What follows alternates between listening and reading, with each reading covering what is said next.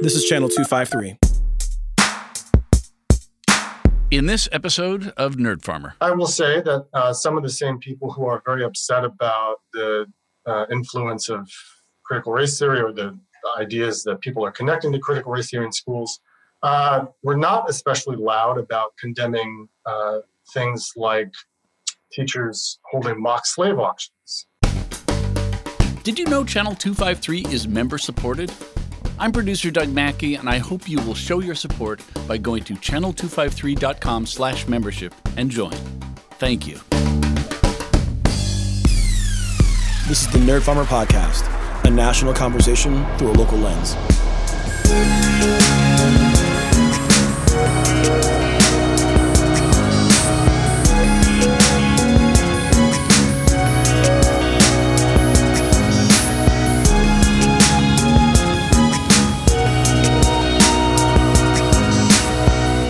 Welcome to the Nerd Farmer Podcast, brought to you by Libro FM. My name is Nate, and I'm your host, an American teacher in Tacoma, Washington, in the Moonyard Studios. Everywhere that I look right now, this is like the summer of the critical race theory conversation.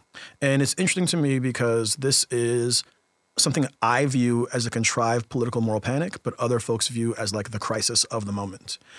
Over this week, yesterday I sat in People's Park on MLK and talked to a reporter from the Seattle Times and helped her with her research for a story that she's going to be putting out about CRT.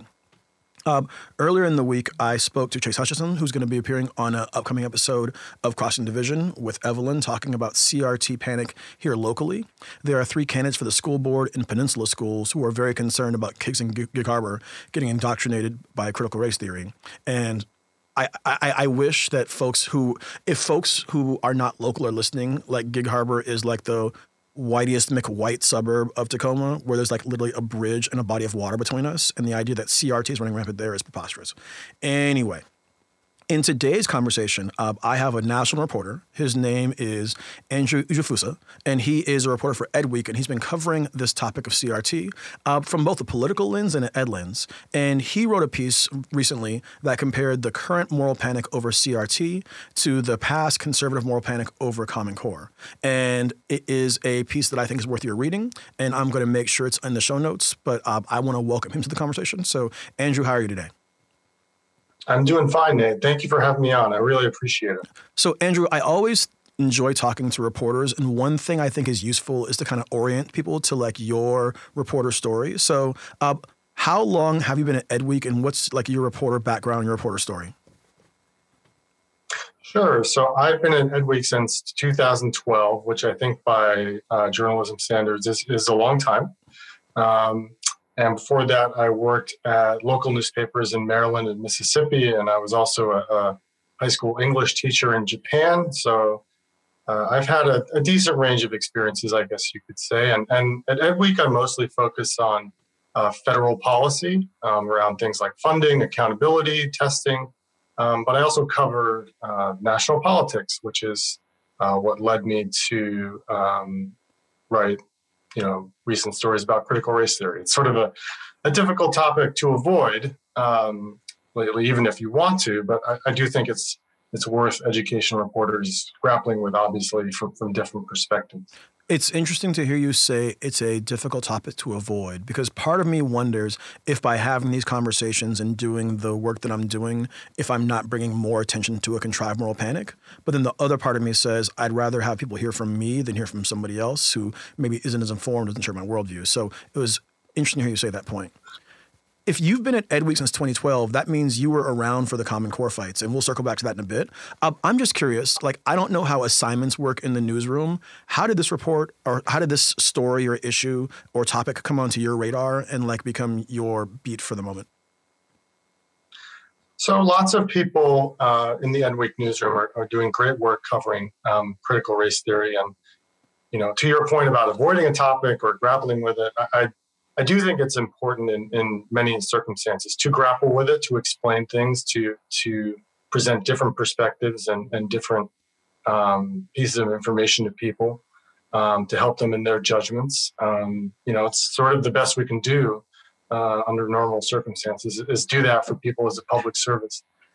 But as I was saying, I wrote a story in May sort of interrogating the idea of the discussion or division or strife over critical race theory as just another entry in the culture wars and how they impact schools. I sort of wanted to get at the idea, how is critical race theory different as well as similar to things like controversy over teaching sex education, Ebonics, the theory of evolution, and things like that.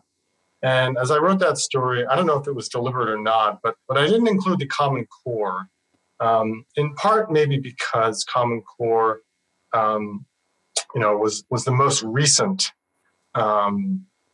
education issue that sort of achieved national political liftoff, for better or for worse.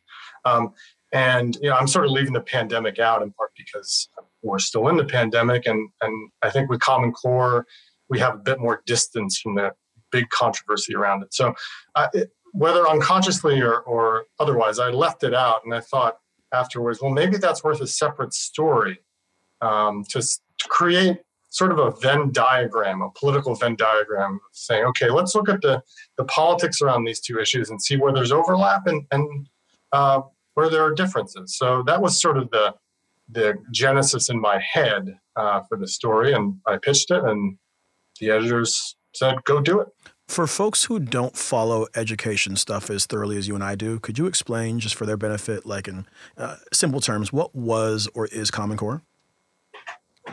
Sure. So the Common Core state standards is basically a set of guideposts for English language arts and mathematics, sort of outlining and detailing and sequencing what students should know and when they should know it.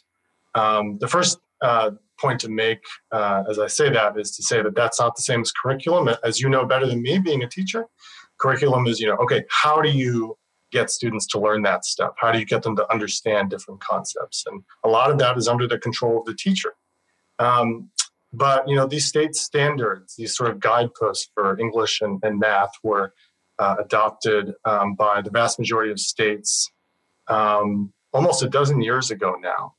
They were not a federal initiative, but they were supported by the Obama administration. They sort of pushed states in different ways to adopt them. And so, that's a basic explanation of the Common Core, and the politics that followed got very interesting in different ways, I will say. But the Common Core, as I say, was for various reasons achieved a kind of escape velocity in politics. It's hard to say right now, maybe not to the extent that critical race theory has achieved or will achieve, but conversations around Common Core, especially in the education community, got pretty intense. Yeah. So it's funny that you mentioned like that it reached escape velocity, but not as hot as Common Core. And one of the elements I think in there is like the issue of race. And that's why this moral panic about critical race theory reminds me of the Ebonics controversy back in the 90s, when teachers in Oakland were basically acknowledging that African-American vernacular English is a language or a dialect of English, and then recognizing that like students came with that asset. And then the version of that the media, particularly conservative media, said is that teachers are teaching white kids in Oakland Ebonics and they're not learning English. And so it's very interesting to me, the kind of echo chamber distortion that things like this go through. Who have you interviewed so far about this, and what have you learned from them? Sure. I should just clarify, based on something you said just now, that I think that in some respects, maybe in key respects, I think the debate over critical race theory has gotten hotter, more controversial than the Common Core. I think maybe you said it was the reverse. But just to clarify, I think in some ways what's going on right now is more divisive. Yeah. Well, I agree. I may have misspoke, so apologies. I may have misspoke, but I agree. Yeah, no. I just wanted to make sure that was clear. Yeah. I think just making 100% sure. So back to your question about who I interviewed. Some of it was just going back to folks who I had talked to who had sort of lived through, maybe have gotten a few gray hairs from the Common Core debate. Folks I knew, and having relationships that you built over that time, and sort of having that trust with folks that dates back years, even if you haven't talked to them for a while. I think that's important for reporters. I talked to conservatives, some of whom dislike both the Common Core and sort of the concepts around and connected to critical race theory, as well as CRT itself. As well as, I talked to one conservative who thought the Common Core is pretty good, but doesn't like how he sees CRT influencing schools. And I spoke with education historians who I think, I love talking to those folks because it really helps put things in context. And just because something is tagged as ahistorical doesn't mean it can't happen, that it's impossible. But if you talk to folks, about these issues, they tend to show you connections and common themes, which I think is really important. And I spoke with educators, and I think, ironically, in some respects, I think those folks can be forgotten when these conversations, again, achieve sort of national political status. And, a big part of our audience at EdWeek is educators, and they don't necessarily have the biggest megaphone in a lot of this stuff. And so part of my job is to, this is a bit simplistic, but to say, here's a megaphone. You're in the classroom, you're in the district. Tell me what you're hearing. And a lot of times, they will not engage in sloganeering or things like that. They will, I think educators' opinions about this are more nuanced than some people think or would like people to believe. So talking to educators, I think is as many reporters have done, but I think that's an especially important part of it for me, and highlighting ways in which I talk to them, I think is important. I'm curious about a couple of things you said there. Thing one, I wonder, so you said you spoke to some conservative people. Did you hear something different from conservatives who are like serving in office versus folks who are just like conservatives kind of writ large? Because something that I find is that the people who are in office seem to have a different approach to these culture war debates that we're seeing right now. And so I'm just wondering, like the folks we're speaking to, were they like current office holders or like folks in like the thinking consigliere? No, I think the people I spoke to about the issue were mostly sort of in the, I guess I could say that conservative think tanks and people in that sort of realm. I've listened to what Republican and conservative office holders have said about the topic, especially inside the Beltway. I think there is, I want to be fair here, I think there is some nuance to what they're saying if you talk to some of them. I think office holders either don't know about or disregard that nuance, especially when they know they're talking to an audience or to reporters. And I think that there is some, if you talk to some people who might identify as conservative, there's some discomfort with some of these quote unquote critical race theory bills that several states have adopted in terms of, I've seen an interesting division, for example, between, the bills that bar, sort of lean towards more barring discussion of topics versus compelling students, to say certain things or to do certain things. I think some folks have highlighted what they see as important differences between those two things. But yeah, I think the folks I've talked to on sort of the conservative side of things have mostly been not government officials. And not all the discomfort with stuff related to critical race theory comes from conservatives. I think there are folks who might identify as center left or Sure. liberals might have discomfort. But as you know, Nate, when it comes to official action that officials are taking against critical race theory, it's overwhelmingly from Republicans and conservatives in states as well as in Washington. Did you have any aha moments in conversations you had with people, or did anybody provide a framing to you that was particularly illuminating about this issue? That's a great question, Nate.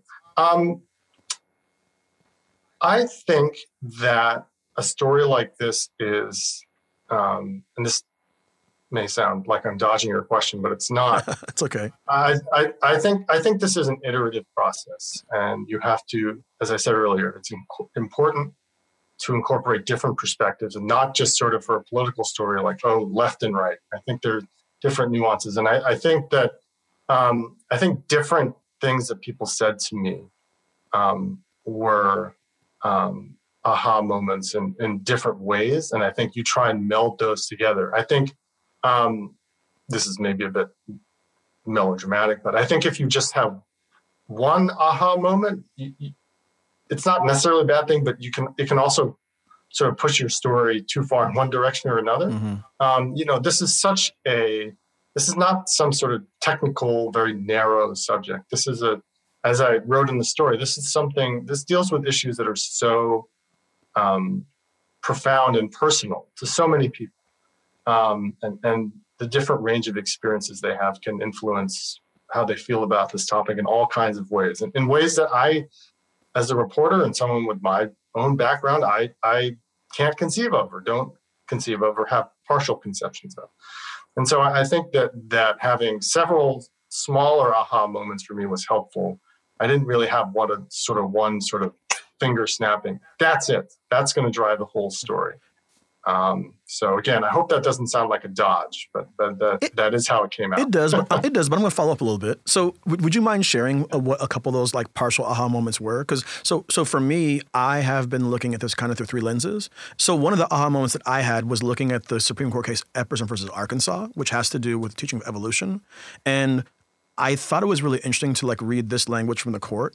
The state's undoubted right to prescribe the curriculum for its public schools does not carry with it the right to prohibit, on pain of criminal penalty, the teaching of a scientific theory or doctrine where that prohibition is based upon reasons that violate the First Amendment. And so for me, that was a huge like aha that like we've been here before and that this is actually not a new fight. We went through this fight over the teaching of evolution. I guess what's striking for me is that like I don't believe that the vast majority of things that are being called critical race theory in schools are actually critical race theory. And so essentially, we have an example of where the court has codified in law that there are rights to teacher speech and that they shouldn't be limited. And then we have efforts to block teacher speech that are blocking a thing that's not happening. And for me, that's been really frustrating to articulate to people, but I think I just did it to the audience. So anyway, that's kind of my epiphany I've had. What have been some of your many epiphanies? I can pick out a few from the story. So I was talking with a woman named Sandy Boyd, who you know, Nate? Yep, absolutely. And she was talking to me about how a lot of the controversy right now is taking place in Virginia, in Northern Virginia, where there's sort of a mix of different political sensibilities. And it's viewed as sort of a suburban political battleground. And I had sort of vaguely thought of this, but she really crystallized it for me when she said, look, Northern Virginia is right next door to the Beltway, where you have a huge class of people whose profession is politics. And Republicans are trying to figure out how to do well in the midterm elections. Virginia has off-year elections, meaning their statewide elections are this year.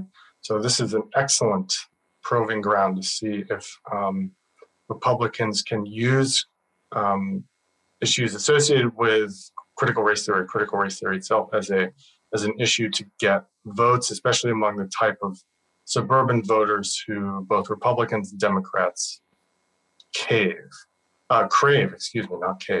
Maybe they cave to some of those voters sometimes. Sure. Those are the voters they crave, right? And so I said that strikes me as one of the things driving this, right? It's a coherent idea, and I think that's very. It's not the only reason I think it's happening there, but it does seem to me like a driving factor. And then Republicans in Congress haven't been shy about it. There've been messages saying, "Hey, yeah, use this issue, take it, run with it, see where it goes."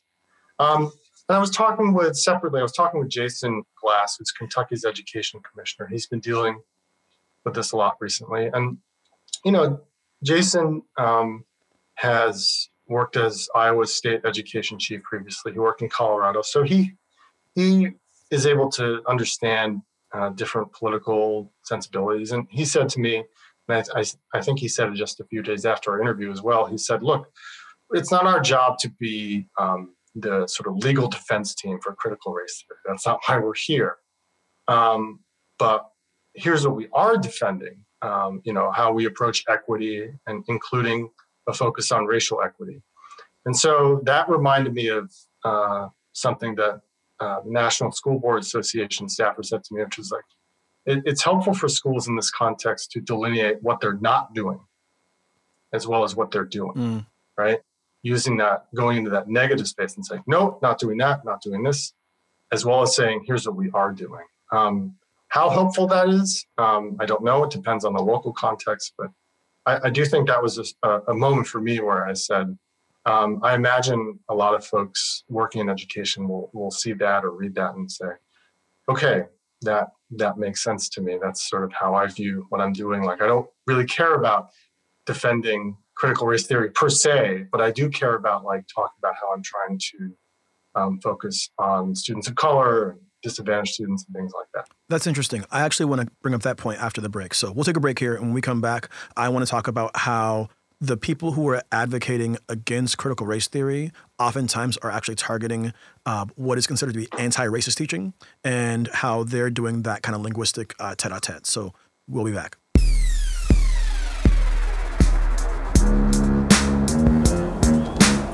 This episode of the Nerd Farmer Podcast is brought to you by Libro FM. Libro FM is a seller of audiobooks and is my choice, my bookseller of choice. What I love about Libro is if you buy a book from Libro, you can share a portion of the proceeds with your local bookstore.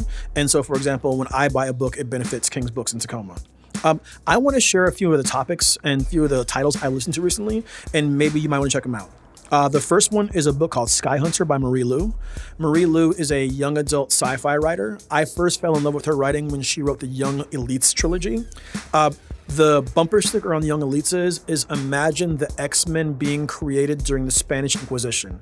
Yeah, sounds dope. The next one I want to recommend is called 400 Souls. It's a collection of essays that is edited by Ibram X. Kendi.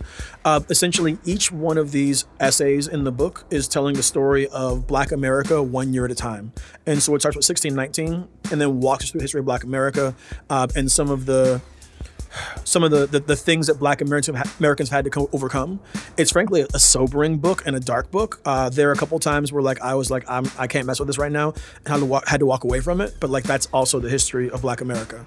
The last book I want to recommend today is called Chlorine Sky. It's written by a writer named Mahogany L. Brown. And essentially, it is a book written in verse that tells the story of a young woman who basically is in love with hip hop and basketball.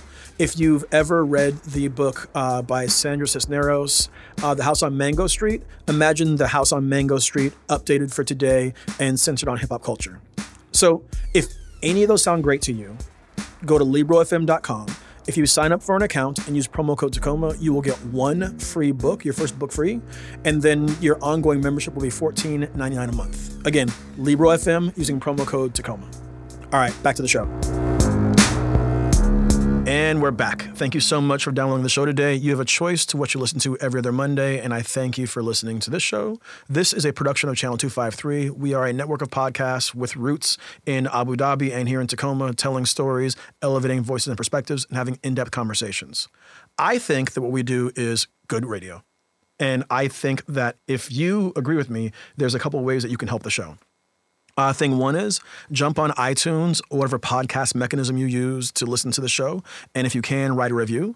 Thing two is if you want to support the show financially, you can join Channel 253. That's a network of podcasts based here in Tacoma, telling stories, elevating voices. And if you join, you get member-only benefits, including access to Doug's show, which is called Off the Record, conversations that are too spicy and too rich for the normal shows with the hosts. I heard Taco Man.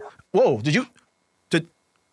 That was bizarre. I think there was a specter over your shoulder. Taco Man just made his return to Tacoma from the Fortress of Taco Tude to have a... Wow, okay. I've never had somebody run in the studio before. And then also, as a member, you get access to our member-only Slack, where there's conversations happening every day about topics like this. And in fact, there's a conversation happening right now in the member-only Slack about critical race theory in Peninsula schools. And so if you want to support the show, channel253.com/membership. It's $4 a month or $40 a year. Also, whenever I have on reporters, I always want to say how important their work is. And so if you're enjoying this conversation, if you enjoy Angel's reporting, think about how you can support Ed Week. EdWeek they've offered their platform to me. I've blogged for them before, and they do really good reporting on K-12 issues. And whether we realize it or not, what happens in the schools impacts all of society. And so think about that too as well. All right, Andrew, welcome back. Thanks, Nate. I'm curious. Something that I've seen happen is that I feel like the people who are most vociferously against critical race theory actually aren't talking about critical race theory being taught in schools, because the average K-12 teacher doesn't even know what the F critical race theory is. What they're really doing is they're talking about anti-racist teaching and anti-racist pedagogies. And so let me start with that question. Is that something that you're seeing as well? Does that belief of mine sound unfounded to you? So what I'll say is that I think that what started out as sort of a relatively narrow discussion about critical race theory in schools, like a nominal discussion about that, has really mushroomed into a debate about all of the things in education in schools that are that some people are connecting to concepts like critical race theory, things that are being conflated with critical race theory. I do think that the discussion has sort of evolved, so to speak, that way. I will say that I think that it's fair to have debates about, like, how do we achieve equity? What does equity mean to different groups of people? When it comes to issues like in history class, how do you talk about these things? How do you get students to understand?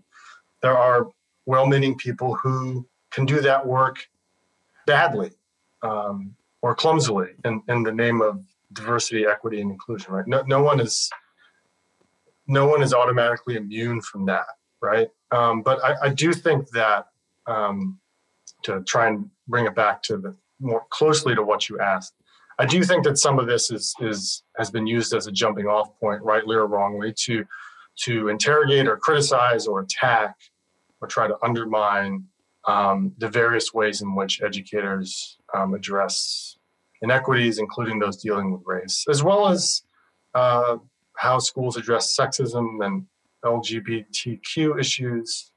So yeah, the discussion has gotten pretty broad relatively quickly, I think. Yeah, and so what I'm seeing happen, and so for the record, Andrew is a reporter. He does not offer his opinions very often. He's doing the just the facts kind of thing. It's not what I'm paid to do. I'm right. trying to stick to that. So I'm the opinion guy. And so what I'm seeing happen is that diversity, equity, and inclusion has taken root in schools. Anti-racism has taken root in many classrooms. If you come out and say that I am anti-diversity, equity, and inclusion, you're basically saying that I'm pro-inequality. And if you come out and say that I'm anti-anti-racist, the opposite of anti-anti-racist is either racist or pro-racist. So instead of saying I'm pro-racist or I'm just racist or I'm anti-equity, they're basically conflating these things into this CRT boogeyman they've created. And then they say I'm anti-CRT, not I'm pro-racist. That's how I'm observing things. Those aren't your words. You don't have to, I don't want to get you fired, we're fired, we're good.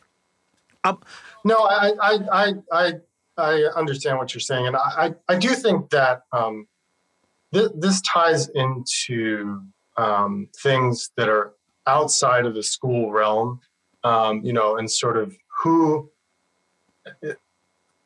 as you know, a lot of this deals with sort of different perceptions among different people of who has the power. If you're, let's put it in relatively simplistic political terms. A lot of people if you're a Trump voter in rural America, you might look at cultural power centers in Los Angeles, New York, university, and say, these people have the power and they're driving things in a direction I don't like. And people in those big cities and cultural institutions that are very high profile, the type of people who get quoted in newspapers, they might look at so-called Trump country and say, well, those people have the power in America, and I don't like that. And so I think that sort of division trickles down into all sorts of areas. And I think this is one of them, where I think from a conservative perspective, they look at various ideas from higher education, from academia, that they think in various ways are influencing how educators deal with issues, specifically race. Now, I will say that some of the same people who are very upset about the influence of critical race theory, or the ideas that people are connecting to critical race theory in schools, were not especially loud about condemning things like teachers holding mock slave auctions in their classes. So, I do think that when you condemn one extreme or one practice that many people would find reprehensible or problematic, but not the other, I think that's where politics gets involved and your cultural predilections get involved. And I think that's an issue where I know both sides is not a very in vogue term these days, but I think that's where both sides can be interrogated. And I do think conservatives who are, raising issues or problems with this should be asked about that as well. And it also, the current situation also shows the power of sort of the isolated incident or what's going on in one school district or 5 or 10 can suddenly come to represent the whole country. Again, fairly or not. But, stories in politics are powerful, even if they're just a story from one teacher or one school district. This is probably the first question I should have asked, but I'm going to just pose it really fast. Based on your reporting and research and talking to experts, how do you define the term critical race theory? Like, what does it mean to you? Well, first I should say, it's a good question. First I should say that I do not want to pose as some sort of academic expert on critical race theory. Just so your listeners are aware of that, if they didn't assume it already. But so, I would use the definition that my colleague Steve Sawchuk used in his, explainer, to use the journalism term, of critical race theory, which, by the way, his article laying all this stuff out is the most read thing that Education Week has ever published. If it's not the most read, it's up there. It's gotten incredible traction. But my understanding from his article is that it is the concept that racism is not just product or displayed in individual prejudice or biases or things like that, that it is embedded in systems and in law, and it is a social construct, and not just something that one person holds in their heart or whatever. And so you look at something like redlining, which some of your listeners, many of them may be familiar with, about drawing lines around a neighborhood with a lot of Black people in it, and then saying, well, we're not going to make home loans to them. We're going to freeze them out of the housing market, basically. So that is a concept where you say, well, that's something that critical race theory, that's something that it deals with, that it's something embedded in this case, the financial system or the banking system. So that's, to some people, that's hardly a controversial proposition at all. And to some people, I think they have difficulty making the leap or the transition between racism as a result of individual prejudice and something that's embedded in essentially American society, because the implications of the latter are profound and disturbing. And so it's a difficult division to bridge. If it weren't, I don't think we'd be having this conversation, or we wouldn't be in the middle of this controversy. Yeah. Well, and this is why the language being propagated in legislation is so dangerous, because you set up this thing where you say you cannot teach critical race theory, which is a fairly complex legal theory that you explained, I think, fairly well for a layman, right? Like as well as I can explain it. Or things related to it. But hold on, because all sorts of things related to it. So does that mean that I cannot talk about the Constitution because the Constitution contains a 3/5 clause? Does that mean I can't talk about, and so this for me is the part that I think is missing in the dialogue about the critical race theory, is the chilling impact this has on teacher speech. And so to be clear, teachers in Washington State live in a blue state. They live in a highly unionized state. They have due process protections that are very, very generous is the wrong word, but are strong. But not all teachers benefit from that. And so I wonder, in your research, have you heard from educators talking about this and framing this around an idea of being like a threat to their speech? I think that fear exists. I haven't personally reported on that issue a great deal, although I think it is one of the most pertinent issues facing educators in those states where this is now essentially part of the statute going forward. I do think that there's a sort of, I don't want to call it a consensus, but there is a feeling that there is a legal distinction between people who work in higher education, colleges and universities, and the academic freedom that they enjoy, that is distinct and that is more legally sacrosanct, shall we say, or more of a sound legal concept than the idea that teachers in K-12 have the same kind of academic freedom. Again, I'm not an expert on that, but I know we've reported on that, and I think that there is a difference where K-12 teachers don't have that same kind of protection. Now, you may have seen that teachers' unions are interested in assisting teachers who feel as if going forward they might be sort of targeted or censored in this way. And I think that it seems relatively obvious that we're going to have courtroom battles about this. How exactly those will turn out, we don't know, of course, but it's easy to envision a situation where you have someone who becomes a sort of symbol or an icon of this sort of thing, however it goes, like, Mary Beth Tinker many decades ago became a symbol for, issues around student speech rights through protests of the Vietnam War, as well as, and I apologize, I'm forgetting his name, kid who wore a Bong Hits for Jesus shirt, raised similar I love that case. Student speech issues. So these people become legal symbols, but cultural symbols too. The Dover School District in Pennsylvania became a symbol, an icon of fights about teaching evolution. Those things are important. And maybe the best example is the Scopes monkey trial from almost 100 years ago in Tennessee. So how this is going to play out legally, it's going to be fascinating to watch. Yeah. By the way, shouts to you for bringing up the Bong Hits for Jesus trial. The other case I was thinking about is Bethel versus Fraser, which is a local connection. That was back in the 80s. And so Bethel School District is south of Tacoma, and there was a Supreme Court case around student speech there. So you have talked to experts. You have reported and written articles about this. Two questions. So one, what has the response been from readers? Like, who is told, or like, have you been told this is a really great job, or, oh, shove it, you bum? And then also, like, what are you still curious about? To answer your first question, I've gotten mixed responses.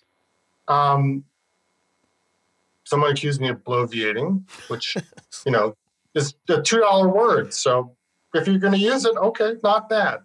I've gotten some good responses from people who have been through the Common Core wars, for example. I know reporters who have gotten much worse in response. I have to say, I find that there, and I could be entirely mistaken, but part of me believes that there are people who believe that they're not only entitled to use abusive language and very crude and demeaning insults when responding to stories and to reporters about this, but that it's necessary, right? That they feel they have to speak that way to members of the media when they're talking about this. Of course, it's their right, but when you do that, it reveals nothing about the subject of the reporter. It reveals a great deal about you. That's how I feel about it. But I try not to get too much into litigating or wading into negative responses, especially to my work on this stuff. I know it's controversial. as I think Abraham Lincoln said, trying to deal with stuff that way it's like trying to shovel fleas across a barnyard. Right? It doesn't work. To answer your second question, I'm obviously curious as to where this goes politically, like, at the most sort of tactical lizard brain level. Right? Is this a cultural wedge issue where Republicans are going to have success? They're the ones driving it, talking about it, highlighting examples of things they find hurtful or offensive. There is a political element to it. It's not all of it, but let's see where it goes. Let's see how successful it is. I think perhaps the more interesting thing and more relevant thing, however, is how this affects, and you alluded to this just a moment ago, is classroom practice. Mm-hmm.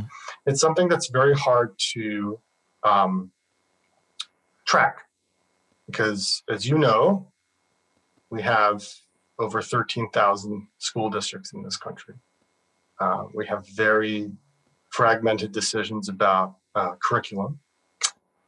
We have individual teachers who are making curricular decisions on their own and not necessarily force-fed 100% of it through some sort of state mandate, right, Nate, as you know. So how will this affect, either proactively or passively, affect their decisions about how they deal with this stuff? Now, it's not as if these sorts of laws have been adopted in all 50 states, but this is now a national issue, and teachers, even in states that aren't directly affected by legislation, they read about it, they talk to colleagues in other places, as I'm sure you do. What will they take away from those conversations? So I'm really interested to see that. That is a very difficult thing to write about. I think a lot of people, regardless of party or clique or whatever, don't have a detailed understanding about how school systems work in America. And this is something where it's relatively difficult to see the impact. And of course, it might take a long time before we see sort of the impact. And who knows what will happen next year in state legislatures. So that's something to watch too. Yeah, evidence of that point you're making about where this go next is that as of last night, as of our recording, folks on the right wing are now calling for cameras in every classroom to make sure that critical race theory is not being taught. And this is something that, like, if you think through for more than 15 seconds, you can see the holes in this. Do you want every parent in your kid's class to be able to see your child while they're in class? Who is going to maintain these records? Where is the camera going to be positioned? Is it going to be like a teacher body camera? Like, what is the cost? Like, there's so many things being thrown out in this moment because it is elementary, like a panic, that like the common sense and the practicality and the details that practitioners are. There's so many just bad ideas being thrown out with so much bad faith that unfortunately something's going to stick. Well, so I will say that, and I've seen that idea about classrooms and cameras in classrooms, come up in one or two places in national media. And, I was thinking last night about, this is not a new idea per se. Several years ago, Texas passed a law saying in certain classrooms, there can be video and audio surveillance at the request of parents or the teacher, certain staff. Now, that's in a specific context of special education. How widespread that is in Texas, I admit I don't know. Mm-hmm. This has been an issue that's come up for many years with respect to everything from security to teacher evaluations, right? But more broadly, I do think you're right that there are all kinds of ideas that can be spun off of this, of varying coherence and quality. How many legislators who supported anti-critical race theory bills will support cameras in AP U.S. history courses? I have no idea. I suspect maybe some of them will say, no, that's not necessary. Let's not go there. Let's not pick fights with our local school administrators and all that stuff. But we'll see. We'll see what grows out of this, for better or for worse. Andrew, I want to thank you for coming on the show today. If people want to follow your work online, follow your reporting, but want to see your work at EdWeek, besides going to edweek.com, where can they look? Well, they can go to edweek.org, as you said. They can follow me on Twitter, if that's your thing, at Andrew Ujifusa. Ujifusa is how you spell my last name. I also write for Edweek's vertical called Politics K-12, so you can follow at Politics K-12 as well. So that's how you can keep up with my work. The Politics K-12 Twitter feed actually is a very informative one. It's one of my primary sources for like national ed stuff, and so thanks for your work you do there. Thank you, Nate. I really appreciate it. All right. Wakanda forever, y'all. Wash your damn hands, get vaccinated, and convict the police that killed Manuel Ellis. Channel 253 is a member-supported podcast network. I'm producer Doug Mackey, and I'm asking you to become a member and show your support. Go to channel253.com/membership to join. Thank you. Did I get you blinking? I got you blinking. I always... God. No, not you, Nate. Okay. You're okay. Oh, here we go. I was good for one? Sorry. Yeah, keep your eyes open, everyone. Nerd Farmer is part of the Channel 253 podcast network. Check out our other shows. Interchangeable White Ladies, Give Me the Mic, We Art Tacoma, Move to Tacoma, Taco Man, Flounders B-Team, Crossing Division, Citizen Tacoma, and What Say You? This is Channel 253.